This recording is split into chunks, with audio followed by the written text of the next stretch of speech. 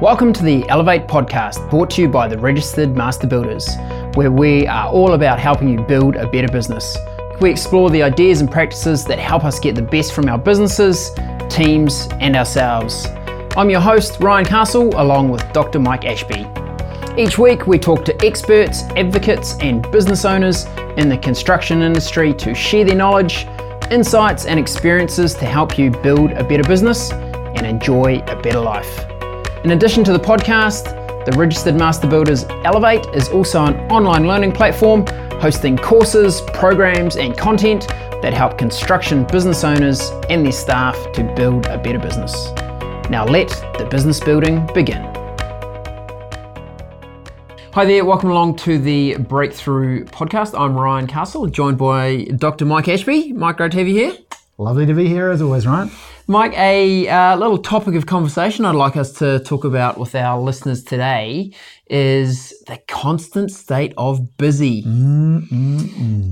It's probably, if we were medical doctors, not doctors of not that kind of doctor. International business or one of those kind of ones. Not that kind of doctor. We'd really symptom that we see presenting in our members and our organization is just this constant state of busy. And I think it's become a bit of a global, almost an epidemic really. A little bit about gentlemen's hours. I did. I was just thinking about that. I was thinking that, and in fact, the data backs this up.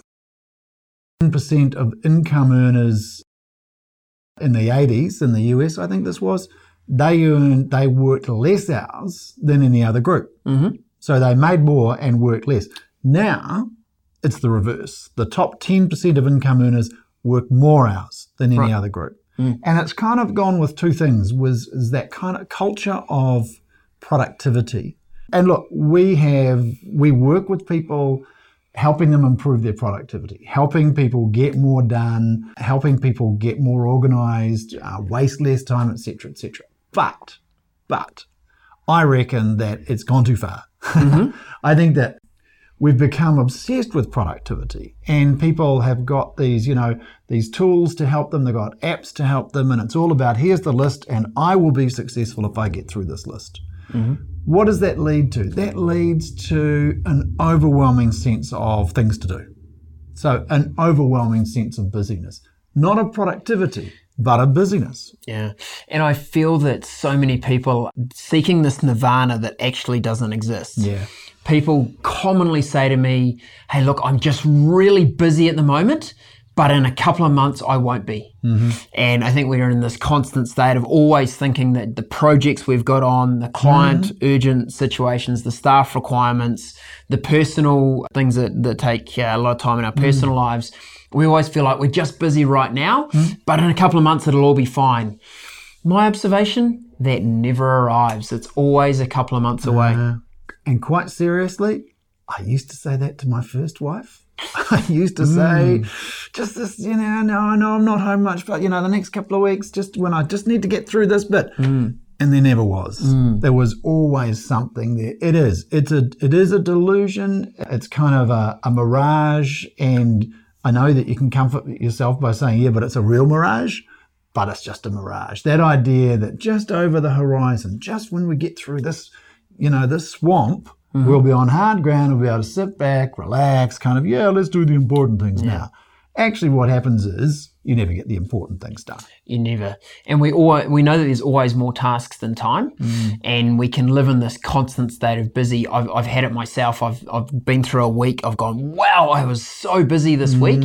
And then I go, and what did I do? And I'm like, ooh, I know I was busy. Did I add any value? I'm not sure. I was sitting talking with Alistair last week, and Alistair was saying, same thing, been too busy. And then he looked at his calendar and said, I'm not sure what I did. Not sure what I was doing, but I was really busy. And I think what happens is that we become, there's so much noise in our heads. Our list is so long that we don't necessarily reflect on what's in that list. Yes. And there's so one of the things I've been talking about lately is useful, not productive. Because it's not necessarily so that being productive in the sense of getting things done is actually that useful. Now, there are things that, I'm in the happy position, I suppose, because I've got Ryan as managing director doing most of the work. I'm free to do the stuff that's really just the important stuff. I don't do anything else. Now I'm at an extreme, but getting clear about what's important and then sticking to it, that's useful. And it might be that it's sitting there. For me, it's no, I won't just personalise it to me. For you, watching this, listening to this, it might simply be something really important like, what's going on with that person in my team? Rather than jumping to the next thing to do, taking 5 minutes to think about how has this person been performing, what's going on, and maybe even going to have a half-hour conversation with that person and saying, is this for you? Yeah. What's happening in your life? Tell me, because this is what I'm seeing. Now, that's not productive, is it? No. But really useful. Really valuable. Yep. Or what's happening to this product? What's happening to this, this kind of market? What's really going on here and been going? What are the numbers in the last few months tell us? And that's not urgent. Admittedly, one day it will be. Yes. For the wrong reasons. For the wrong reasons, you know. So often what's important is not urgent, but it will be if you don't attend to it. And I think in a kind of rush for being more productive and getting more stuff done. More things ticked off the list. And more boxes checked, then we don't necessarily go, are these the most important things? I used a great little framework with a group of business leaders I was coaching a couple of days ago. I said, I want you to write down the 3 most important things you're going to do today. This was great, yeah. And they went through that and they wrote down their 3 things. Some were very clear on what those things were. Some were like, I don't really know what I'm going to do today. But they got to their list of 3. And I then said to them, project yourself forward 1 month and rate how important that thing is that you've just identified on a scale of 1 to 10. 1 being not important at all, won't make a difference. 10 being this will be business changing or life changing. They did that. I then asked them to repeat that same thing, but using a 1-year time frame. In a year, how important will those 3 things that you're planning on committing your time, attention, energy to today, how important will those things be in a year? And having just done through that very simple framework, very simple exercise, there was 4 people in the room. Every one of them made some change to what they were going to spend their time on. 3 of them made significant changes, like nothing was on the list that they'd started with. Brilliant. And one had a bit of an epiphany moment about, I shouldn't be doing this. There's really someone in my team that is way more capable, much better suited to doing this thing that I was going to commit a big part of my day to. I think it's a really simple little framework to use. Yeah, it's great. It's great. And I think it's just that kind of value of detachment.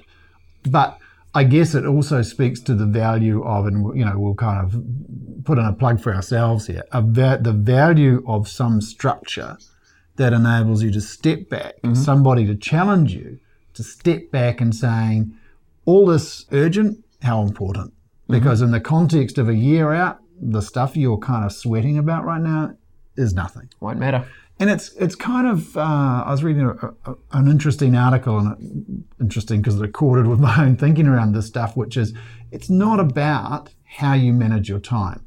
There are screeds of articles. There are articles in the HBR every single month on how to manage your time, It's not about how you manage your time. It's about how you manage your attention.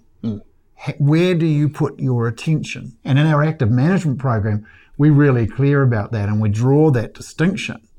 The whole idea of active is mindful, and mindful is about where you choose to put your attention. Because we can go a whole day, we can go a whole week, in fact, we can go for years and not pay any real attention to what we're doing.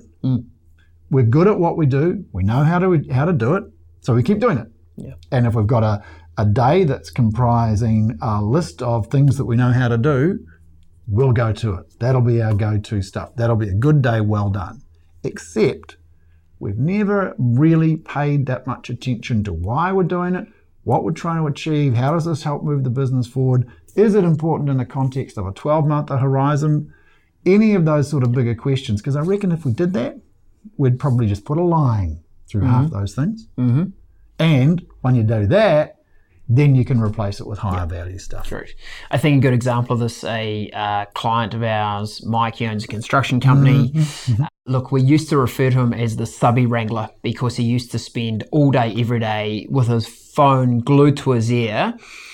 Pleasantly, I would say talking to subbies, probably more accurately yelling at subbies. Yeah. So there's builders, plumbers, electricians, drain layers, going, when are you over my site? When are you getting this job done?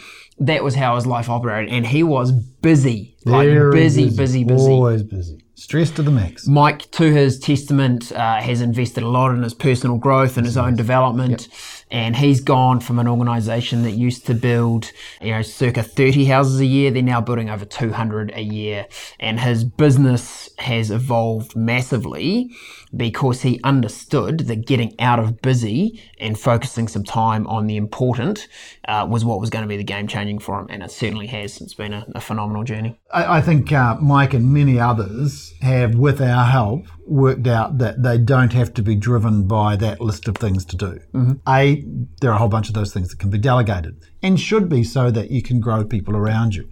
B, they're things that really relate to the past rather than the future. Mm-hmm. And at some point soon we'll talk about the development, our kind of criteria around improve, develop and transform. Sure. And how much time we as business leaders need to be spending on the future, not the past. Because, you and I need to be spending, we went through our kind of, in our own internal AMP program, our kind of leadership types and styles. And it's exactly right. Where we're at, we should be spending 40% of our time, maybe 50, on tomorrow's business. Mm-hmm. Some of us even more, actually, now I think about it. Yeah. But I think it's the same for everybody. Yeah. So his challenge to our listeners today is use that simple framework, look at what you've decided is the most important things for you to do today. Simply assessing, are they important or are they just urgent, is a good place to start. Then give them the relevance of how important will they be in a month, how important they will be in a year, and really commit to adding value to the organisation, not just checking boxes. Yeah, it is. It's a great perspective. It's kind of reverse staircasing. You go to the top of the stairs and you look down, how did you get there? And if you go to the top and say, how did I get up here? Well, it wasn't by doing a whole bunch of little tasks and ticking the list. It was because I took some stuff on. Mm-hmm. I took some big things on and I made a commitment. We talked about getting all in. That's what that looks like, is really making a commitment to the important and making it happen. So if you know someone who's always busy, take a screenshot of this podcast, share it out to them on social. This little insight might help them a lot. Thanks for joining us. We'd love to hear your comments, any kind of stories you've got about that difference between useful and productive. Any arguments to that? Because, Sure. We like a good debate. We love a good debate. See you next time. Bye-bye.